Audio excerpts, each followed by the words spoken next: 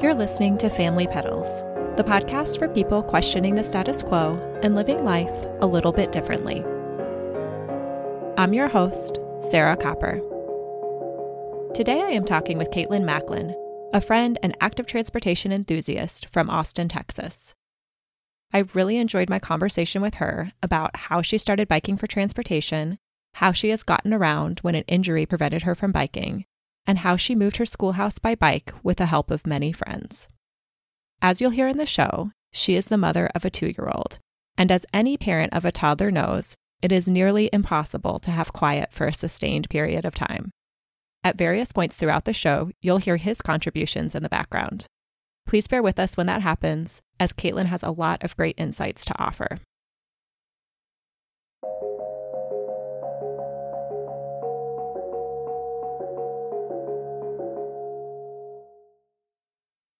Welcome to the show, Caitlin. Thank you, Sarah. Thanks for having me. So why don't you start by introducing yourself and your family? All right. I'm Caitlin, and I have a spouse, Nathan, and a little one who is 2.5. I am a teacher, and I started a little schoolhouse called Radical Roots Community Schoolhouse in my home in 2010, and we've since grown, all without a car. And my partner works for the city, and he makes bike lanes and does street design type of things. And used to work with Neil. That's right. That was our original connection. Our spouses worked in the same department, and you were really some of the very first people we met when we lived in Austin. Oh, that's so sweet. So can you tell us how you started moving away from car-centric transportation? Yeah, I feel like it was such an organic part of how I wanted to be that it wasn't so much of a decision of, I'm not going to have a car. I just didn't own a car. I didn't have one. It wasn't something that I had bought when I moved down to Austin. In fact, my good friend Sarah and I moved here and moved in with a friend of hers from high school. And we drove someone else's car down, which is now the premise of a lot of these social networking, driving stuff down to different places, kind of, What do you call that? The peer economy. And we did this back in 2003. And so, we just knew somebody who needed their car to be driven down. So we just arrived with no car, basically, to Austin. So did you have some experience with biking and walking and using public transit growing up? Because that's something that was pretty foreign to me, aside from your general walking to and from school. I did. I'm trying to think back.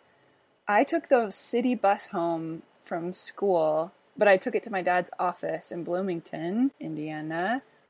I took the bus home in 4th grade. And so I remember waiting at the bus stop. But that was the main thing that I did. We had bikes too. And we would basically go somewhere to bike. We didn't exactly use our bikes to get places. So I guess it was just a basic familiarity with it. I didn't get a car when I was 16, and I never bothered to save up for a car. And my college, Earlham College in Richmond, Indiana, was super tiny. It was a mile square across. So it was kind of a bubble, and we just walked everywhere and started biking to places in town then. So it just kind of naturally happened that then when I moved down to Austin, I didn't have a car, and I just used my bike and begged rides and didn't really know what I was doing, but just did it. And Austin was a big city to me, so it was kind of intimidating, but I think the major outgrowth of how I got into cycling as this is what I do and this is how I get around was because it was such a social thing to do with these people that I was meeting in Austin. Even back in 2003, we would just all get on our bikes and bomb down Congress to the Ritz bar for Thursday pint night, and so it was a fun thing, even though we were riding farther than I'd ever ridden before, probably 5 miles downtown Austin, Yeah. Big city to me. So, but because it was fun and I was in a group, it was really easy, I guess, in some ways. Yeah, I think that's something that helped me moving to Austin, because that's the biggest city I've ever lived in. And we were already car free at that point, but I had never had to navigate such a big city. And just having connections with other people who were biking around to show me the routes and just help figure out those things that made it feel more comfortable was such a huge help. Definitely. Definitely. And I mean, I remember feeling like it was, because it is urban, and especially now, I mean, we live on the east side, 2 miles from downtown, and we've been here since 2005. And so it just feels easy to get around with how compact it is. I know on the previous show you were talking to Chris, who lived in the suburbs, and that was super inspiring to me.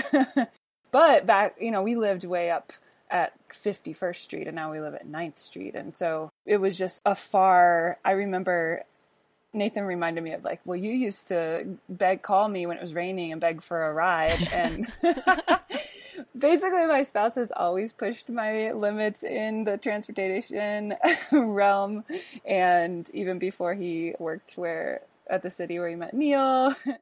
Anyway, he stopped giving me rides. So I basically had to ride my bike or take the bus if I wanted to get around.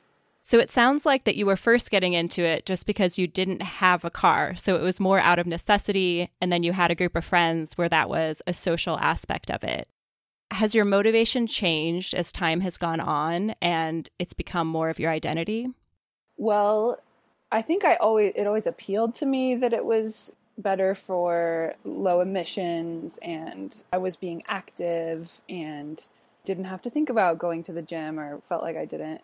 And so all those kind of benefits were very self-fulfilling or something. Right.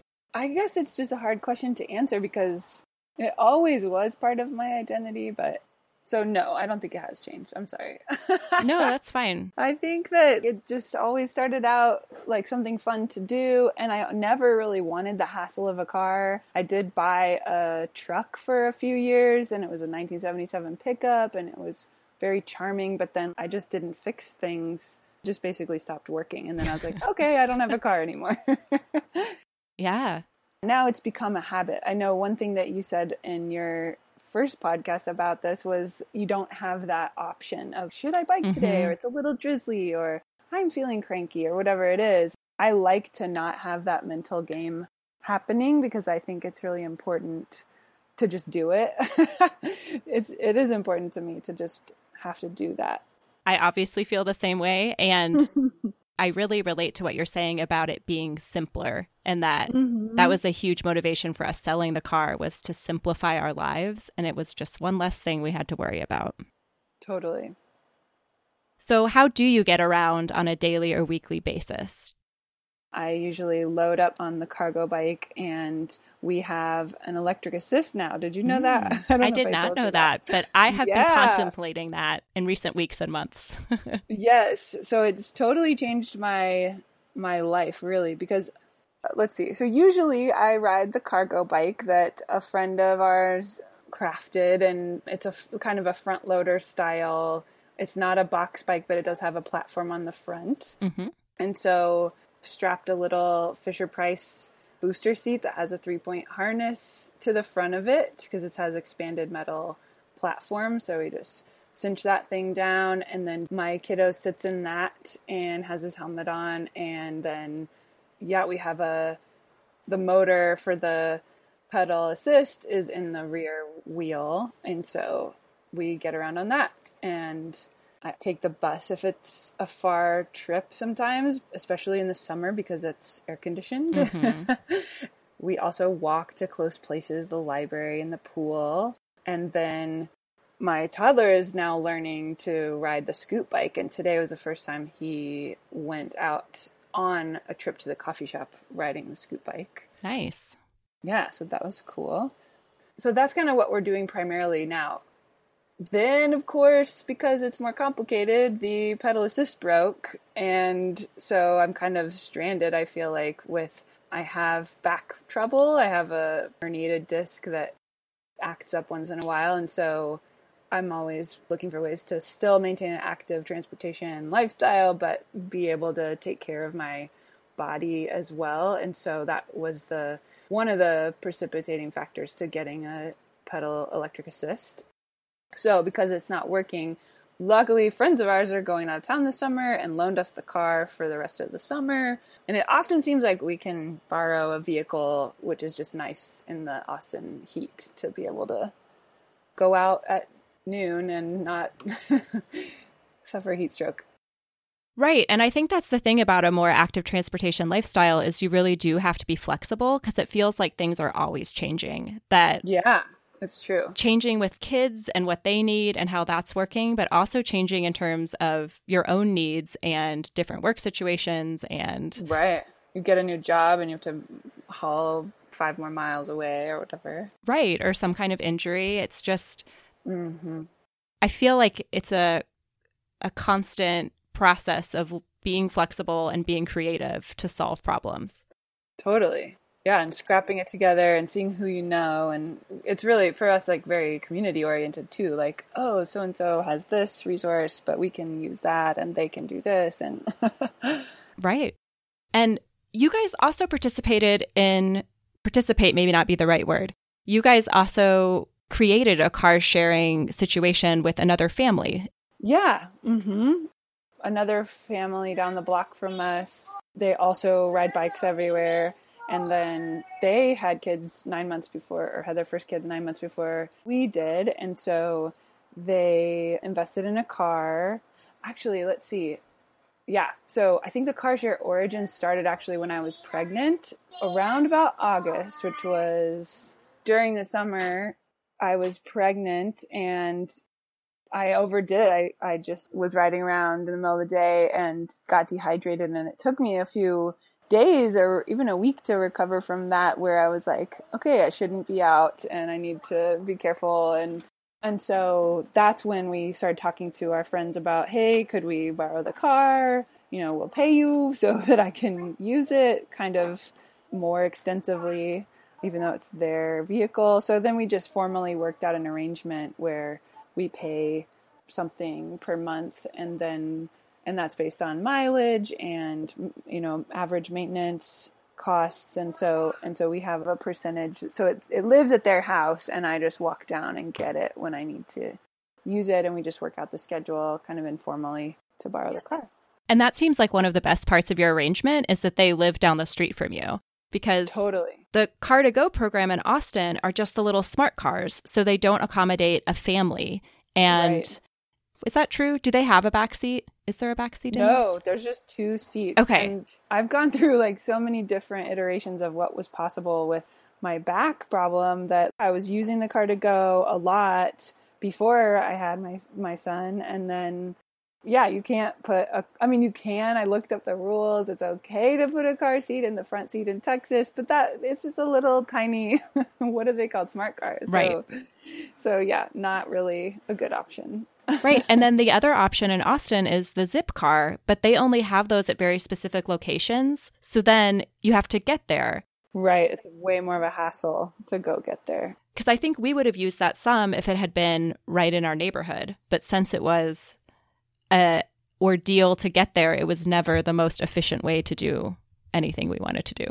Totally. And now, even when we want to rent a car to go for a weekend or camping or something, then we have to kind of do this dance of like, someone goes, now we have a Brompton folding bike. So usually one of us will ride and get the car, fold up the bike, put it in the trunk, come back, and then load everybody up because we can't just schlep the car seat on a bike very easily. So right. Or then you have to leave bikes there. Ours is close enough we can walk to it, but it's the same deal. You have to get there, get the car, come back.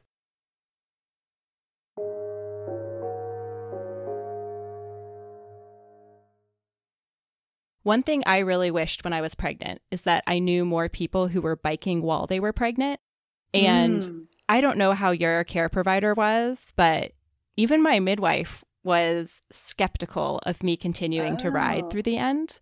And I still did. Good. I know. I remember. You were an inspiration.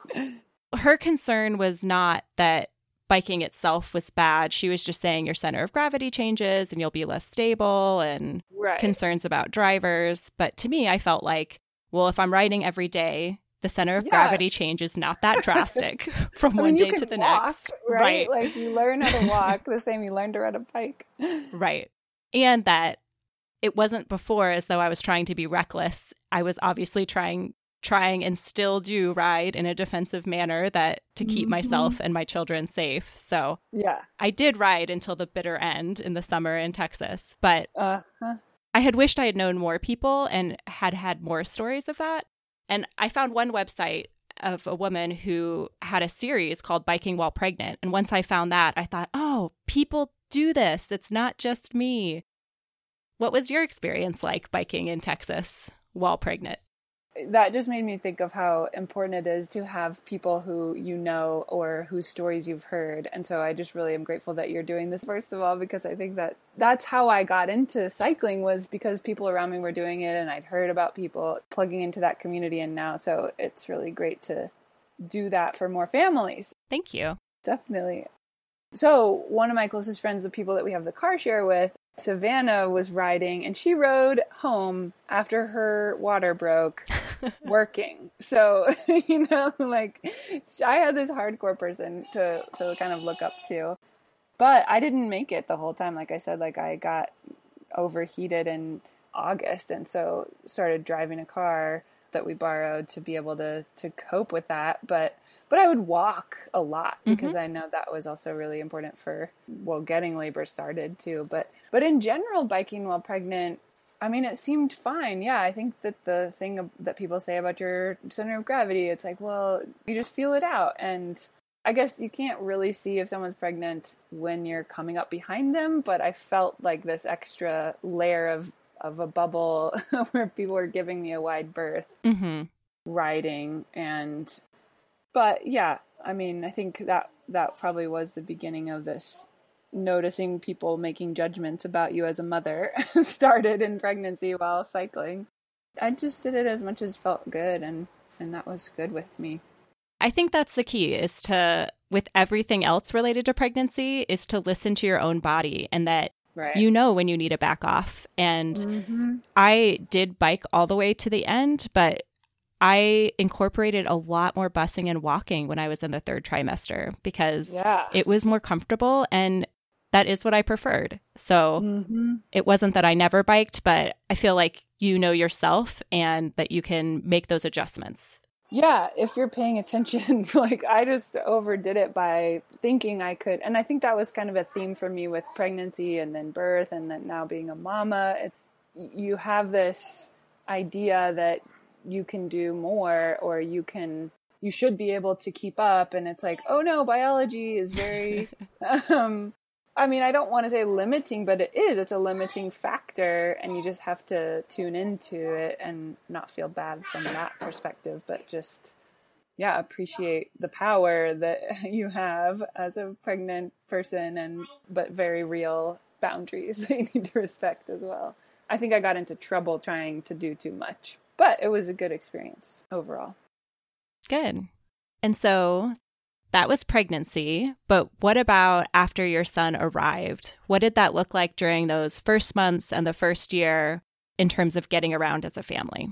So we already had a cargo bike, and that had been kind of our family truck or whatever, minivan. And so we really wanted to just retrofit that to be able to use it for our son. And we kind of rejected the idea that you can't bike for an entire year with your son. We were like, that's how we get around. So that's what we need to figure out. And so we'd heard about, or I definitely saw someone with their baby car seat in the trailer strapped in. And so I don't know whose idea, mine or Nathan, or probably Nathan. I mean, he's very, he just knows a lot about the things that are out there because of his work in the cycling world.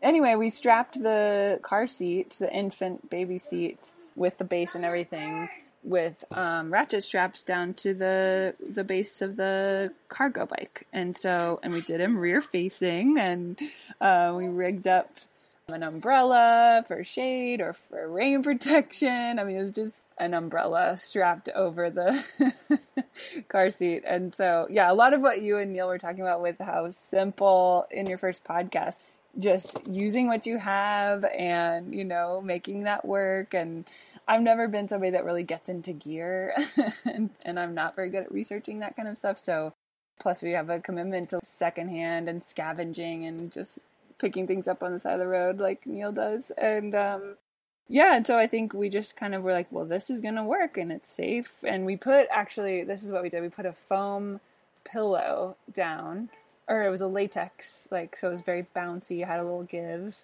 And I think, I mean, I'm sure we didn't put him on there until he was 3 months or something. He did have a little bit more neck control. He wasn't an infant, because I was wearing him around and walking around a lot when he was super tiny. I loved seeing your all setup because your son and my daughter are just a week apart. And we did wait until almost the year mark.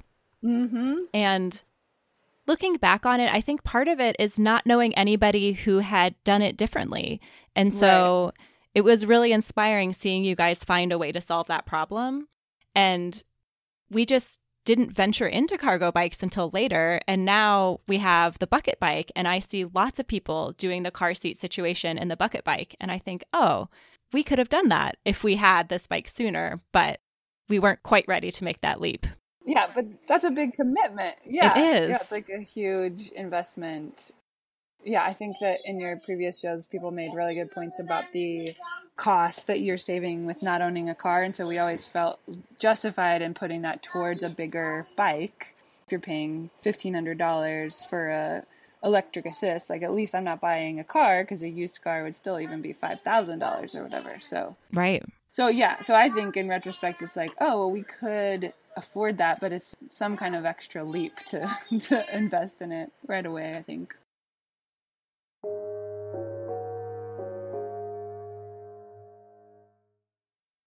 So another way that you guys have been an inspiration to us is just like what you were describing with biking with a younger child, of just seeing a problem and thinking of creative solutions of how you can do that.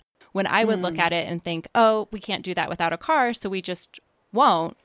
You guys seem to look at it and think, I wonder how we can make this happen. And I just really admire that about you guys. Oh, thanks. And the one example that comes to mind immediately is when you moved your schoolhouse by bike. Can you describe how that came to be and what that process looked like?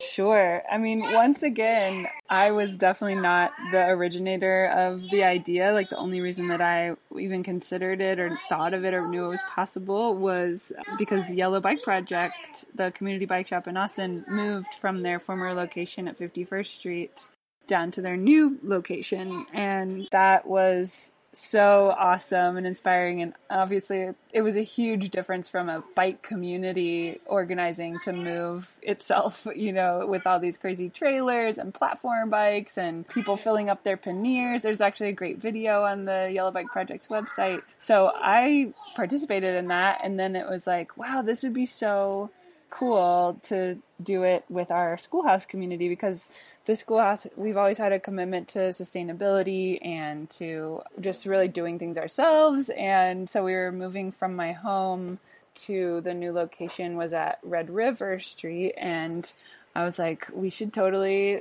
do it by bike, because it was not big. And when we moved, and so there's just a doable amount of stuff.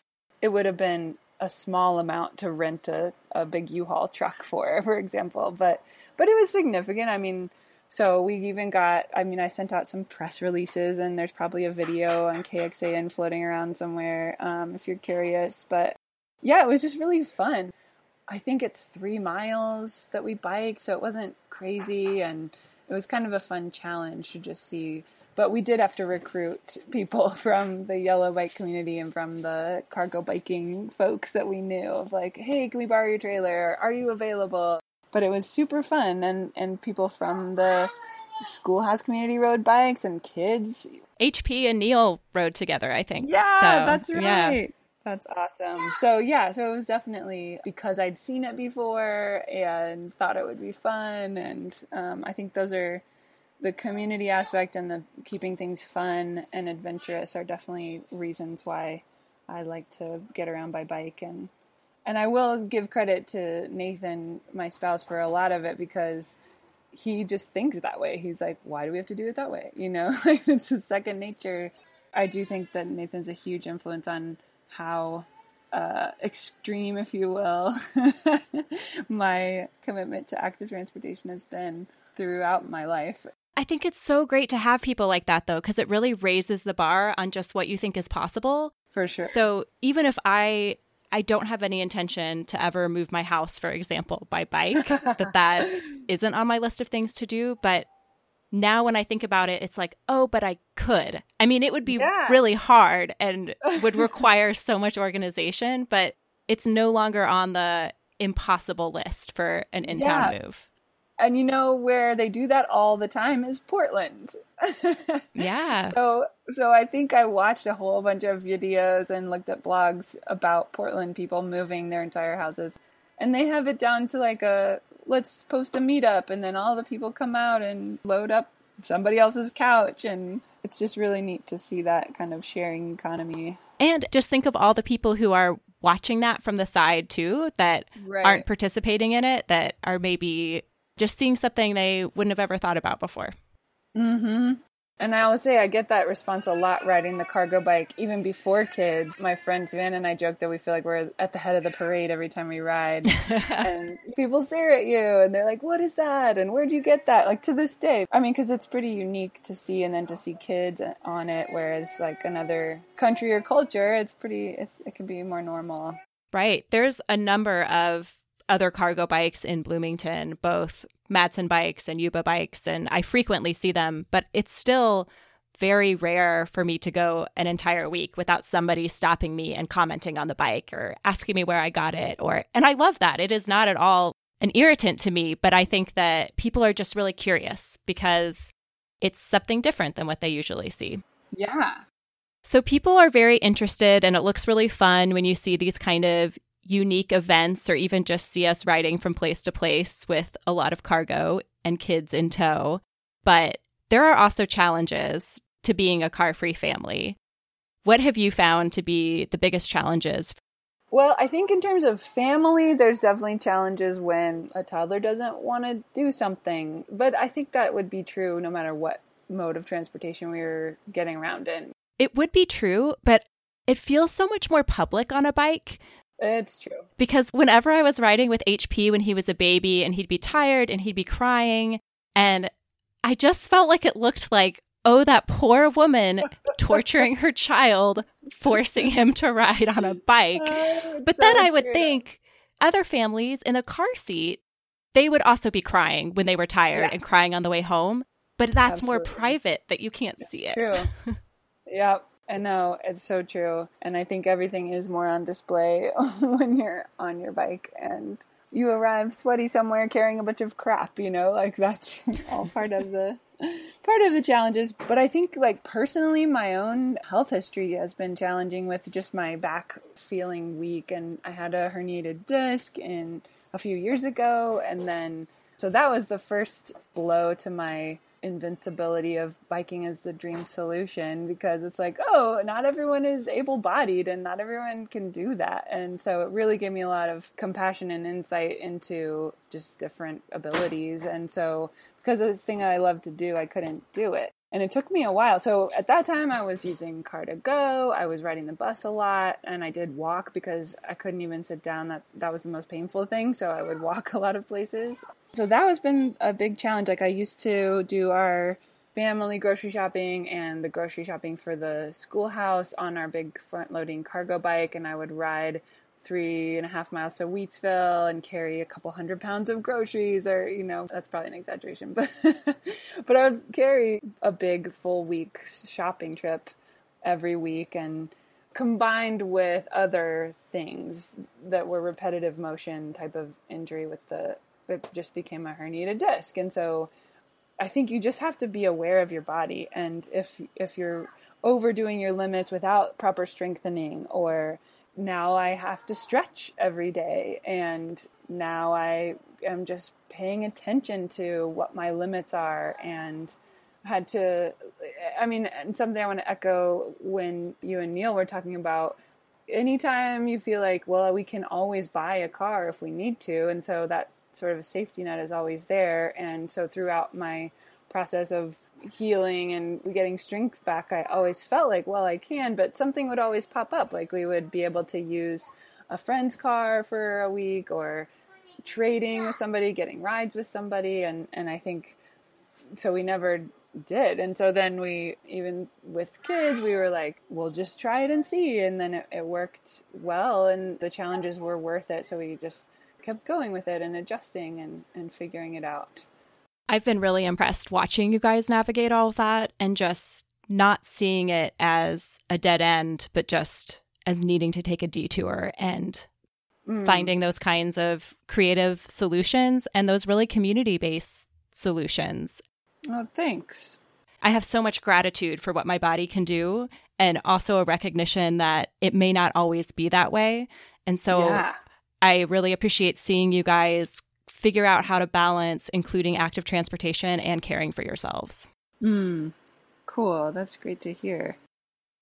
It's just so apparent when something physically isn't working, like how much we have to appreciate to be able to get around in that manner. And I really I remember reading a long time ago an article about somebody that biked everywhere up north, and how he just compared it to how in our ancestry, people have always been thrill seeking, and more than that, just relying on their senses and that adrenaline and acute awareness of surroundings. And I think in modern society, his point was we've lost the need to do that. And so a lot of us go around feeling very drab and unengaged. And I think that cycling and walking and, taking the bus, sitting down and talking to somebody, like being aware of strangers, like all these things make you more alert. And in the best of scenarios anyways, you're able to kind of tap into that evolutionary adaptation of being on your toes, and that's somehow more fulfilling of a lifestyle than just getting in your car, turning on the AC, disconnecting. And I know that a lot of the things that y'all talked about in your first podcast was along those same lines of how much more present and connected you feel. And I just wanted to echo that it's really rewarding to be able to do that.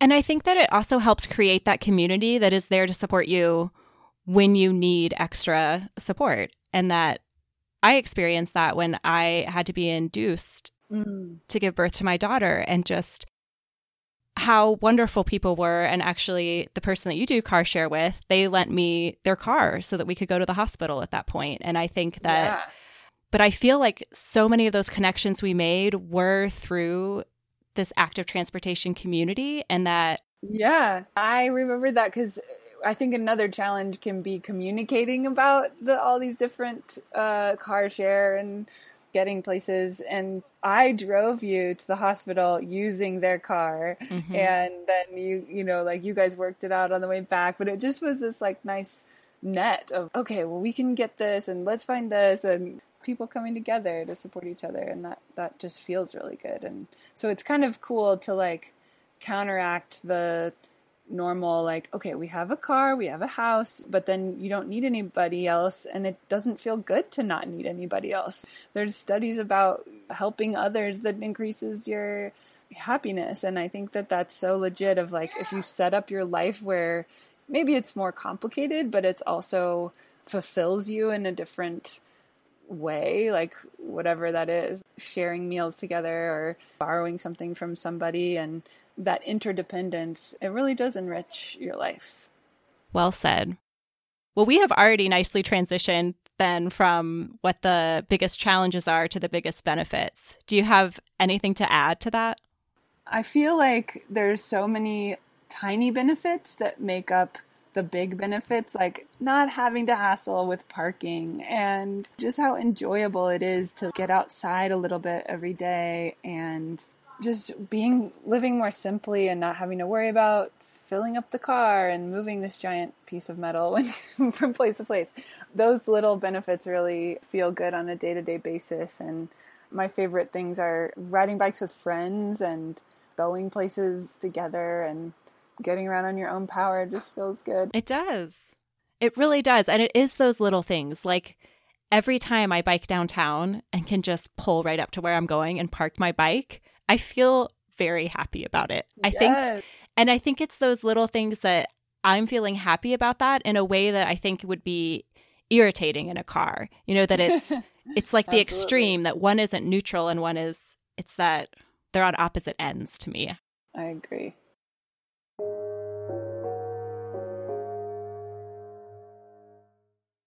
So what advice would you have for listeners who are curious or interested in trying to incorporate more active transportation into their lives? Well, the thing that's made the difference to me is just knowing people and being around other folks and enjoying that together. So I would say already listening to Family Pedals is a great way to start hearing more stories and connecting with people, even if it's via the internet, asking advice and just getting started. And I think, yeah, if you're somebody that likes gear, it might help you to find a bike that you want to ride. Or if you're somebody that's very no nonsense and simple about it, just ride to the grocery store, ride whatever's close by. Just take a little ride and see how that goes. And I think just trying it out, talking to people to find the best routes, because I know like you might ride and feel really unsafe and it's a busy road, and that gives you a totally different feeling from going on a neighborhood street or someplace where there's a protected bikeway. Or so being smart about where you go and finding out first can really make all the difference to how much you enjoy it. So connecting with other people. Absolutely. When we first moved to Austin, my first bike ride was down Guadalupe and then 38th Street and then Lamar, which oh my gosh, is I think horrible. I did the same route. I remember riding on 38th with my friend and like, what are we doing? Why did we turn the street? I remember so clearly thinking in my head, we're going to have to buy a car. Just that I just remember thinking this is not going to work here. And it did. And I think that it can feel, if you haven't been biking, it can feel hard to know where to find other people to get that information. But sure. I would say any bike shop, people are happy to talk to you about that. And they often have bike maps of your city there that help guide you as well. And Austin has the great community resource of the Yellow Bike Project that we've mentioned a couple times. Mm-hmm. Do you want to talk a little bit about what that is for people who may not know? Sure, although the caveat is I'm really just like a supporter of a bike project volunteer. The Yellow Bike Project is a community bike shop where you can go to their tool library and they'll show you how to fix your bike. And now they also have used bikes for sale. So you can go and buy a used bike. So if you're just like wanting to check it out, you can go get a cheap bike and try it out. And so that's their main mission is getting more bikes on the street and getting people confident and knowing how to fix their own bikes. Because not only is it a human-powered thing that's economically and health-wise advantageous, it's also, if you know how to fix your flat tire or oil your chain or all these basic things, it's pretty easy entry-level kind of stuff. And I'm not mechanically inclined, but it has been easy to kind of pick up those things that you can just do and keep yourself rolling. So that's the Yellow Bike Project. Yeah. And I know that there is not one in every community, but I think there are a lot of resources like that people could reach out to.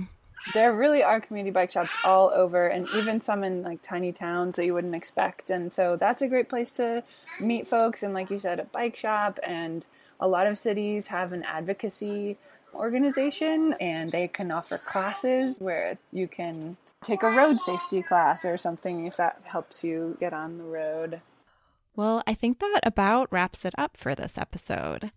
Caitlin, I am so glad that you came on the show and shared your story with our listeners. Thanks so much for having me, Sarah.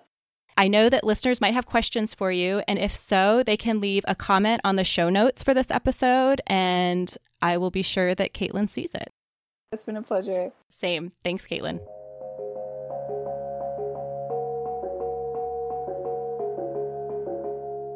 Thank you so much for listening to the show.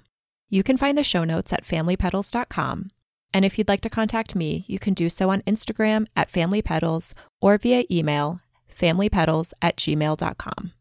I would love to hear from you. Next time, I'll be joined by Mark Stossberg. Mark shares his advice and stories about bike camping as a family, including a 10-day tour of southern Indiana he took in the summer of 2016 with his wife and their 5- and 8-year-old kids. I hope you'll join me then.